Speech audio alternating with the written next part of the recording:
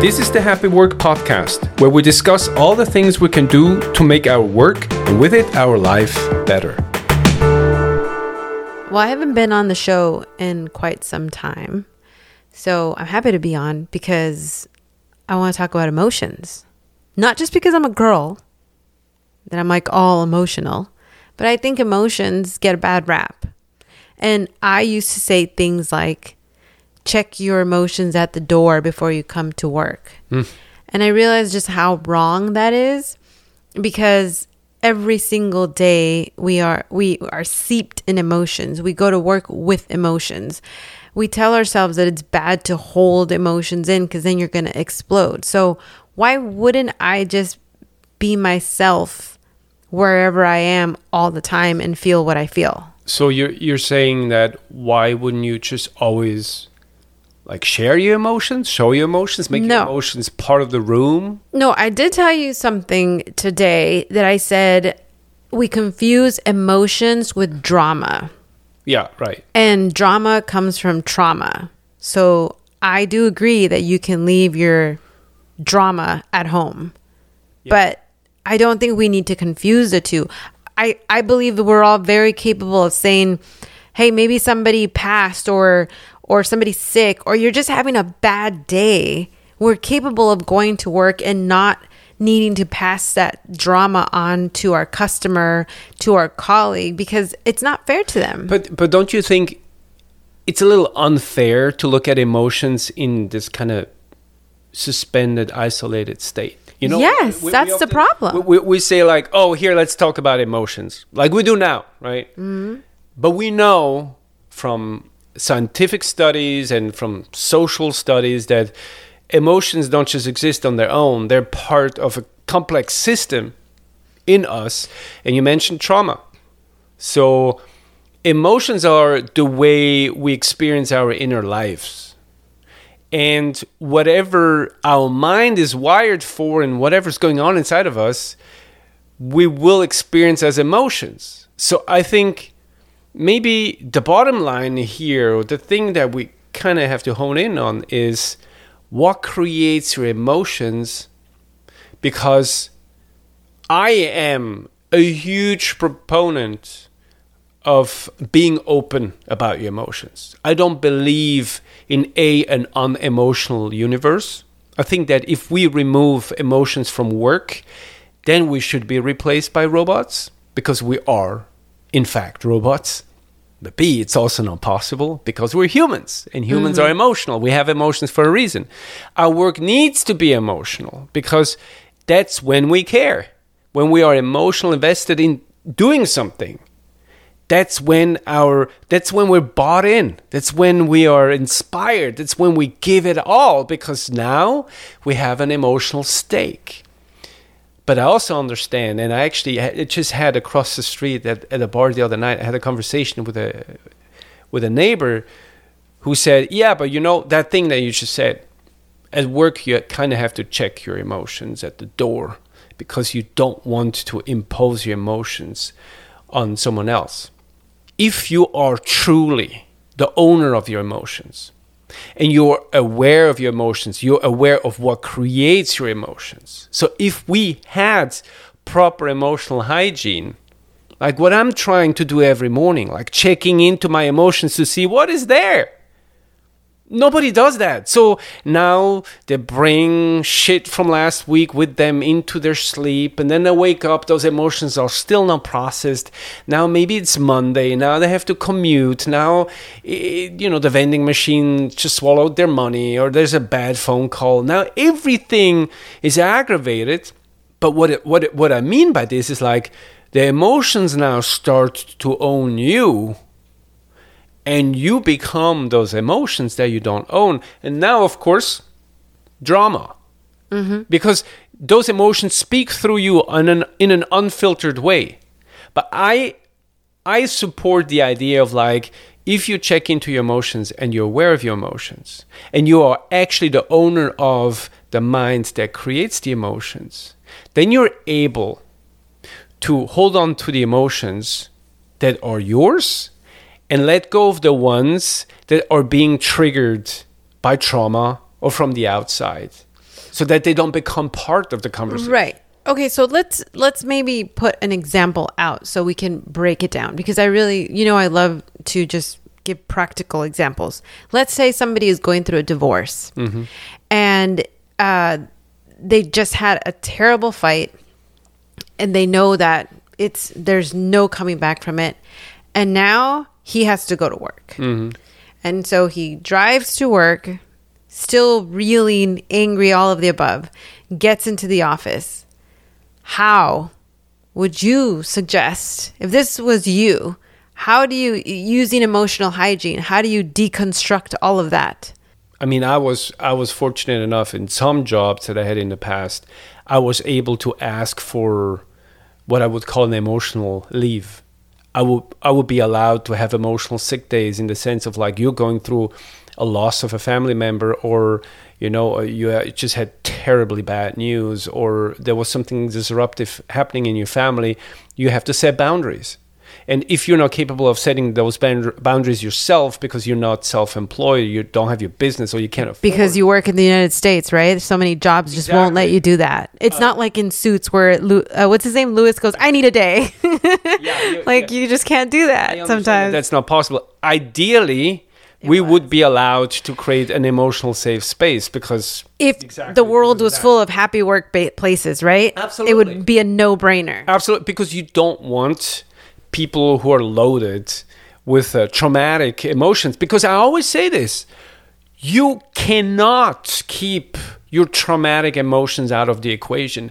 You hire a person that has traumatic resistance in them, that trauma becomes part of your culture. It will spread like a wildfire, or like cancer. We cannot lie to ourselves and say like, oh, I have an internal switch. I will just flip the switch. Now I'm not the freshly divorced husband anymore. I'm now the happy customer service hotline representative that will make your day sweeter. It's bullshit. We're lying.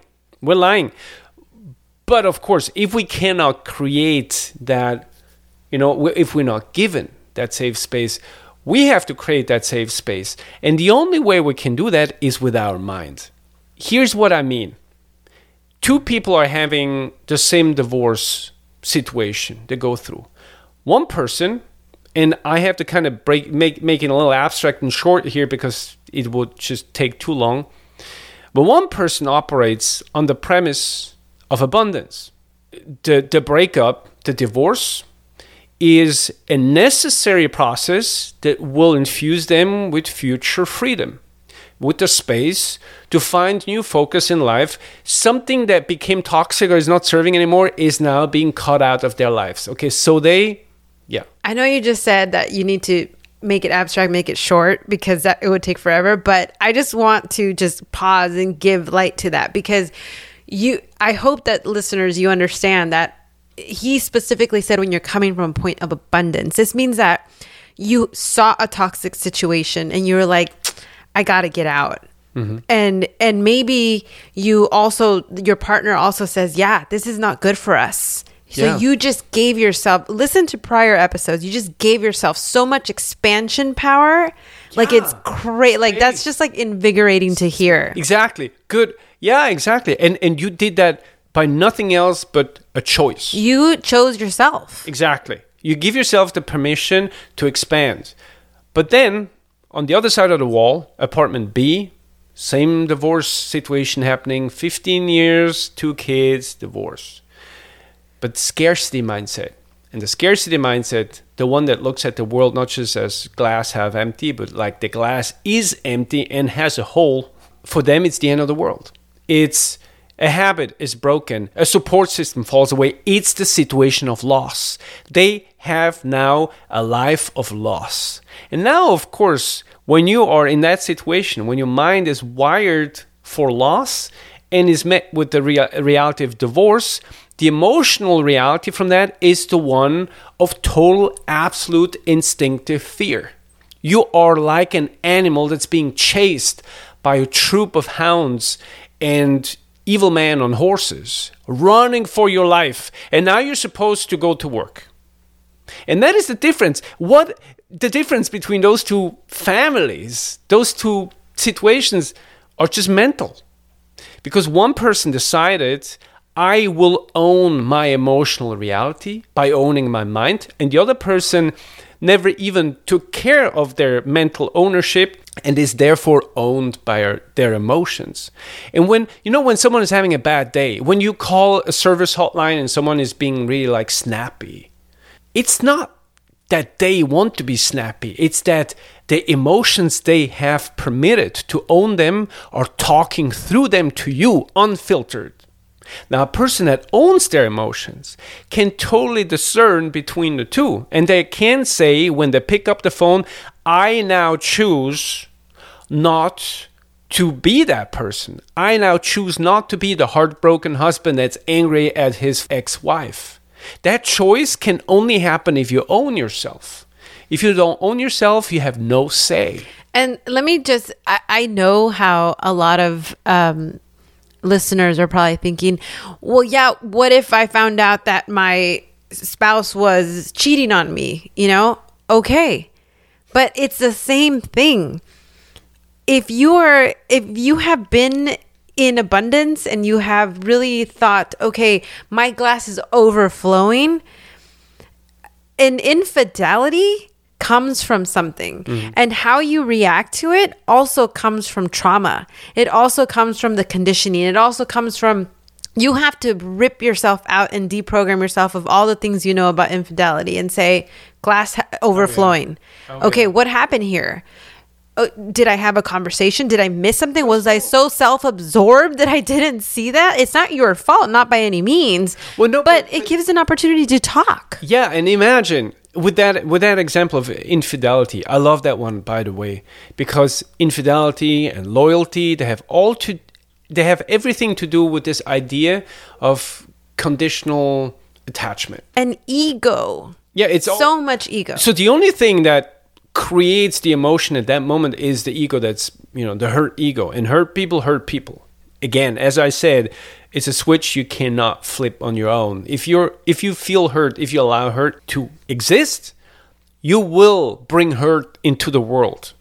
And if you're a business owner or you work somewhere, you have a lot of power in hurting people. You have a lot of power.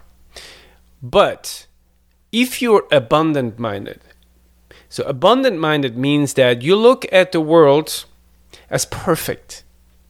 And you recognize every situation that comes your way as perfect because it is a teacher. It's a teacher that allows you to gain expansion through loss and gain. So the loss of a partner, the gain of a new job, the loss of a friendship, the gain of a new friendship, the gain of new love, all of these things you recognize when you're in abundance, you recognize as part of your backpack that is necessary for you to move forward on your why story path. You need that in order to unlock your potential. But at the same time, when someone says that their world is perfect, so to use that example again, freshly divorced, my world is perfect. It means that they truly experience their life in an unconditional fashion. Unconditional means, in that case, I will be okay no matter what. It doesn't mean you're not going to hurt. No, it doesn't mean you're not going to feel the loss and you're not going to grieve the fact that something is over. No, it's important that we do. Yeah. But again, a person that lives in abundance will have a completely different emotional inner life than a person that lives in scarcity. The person that lives in scarcity is wired for fear.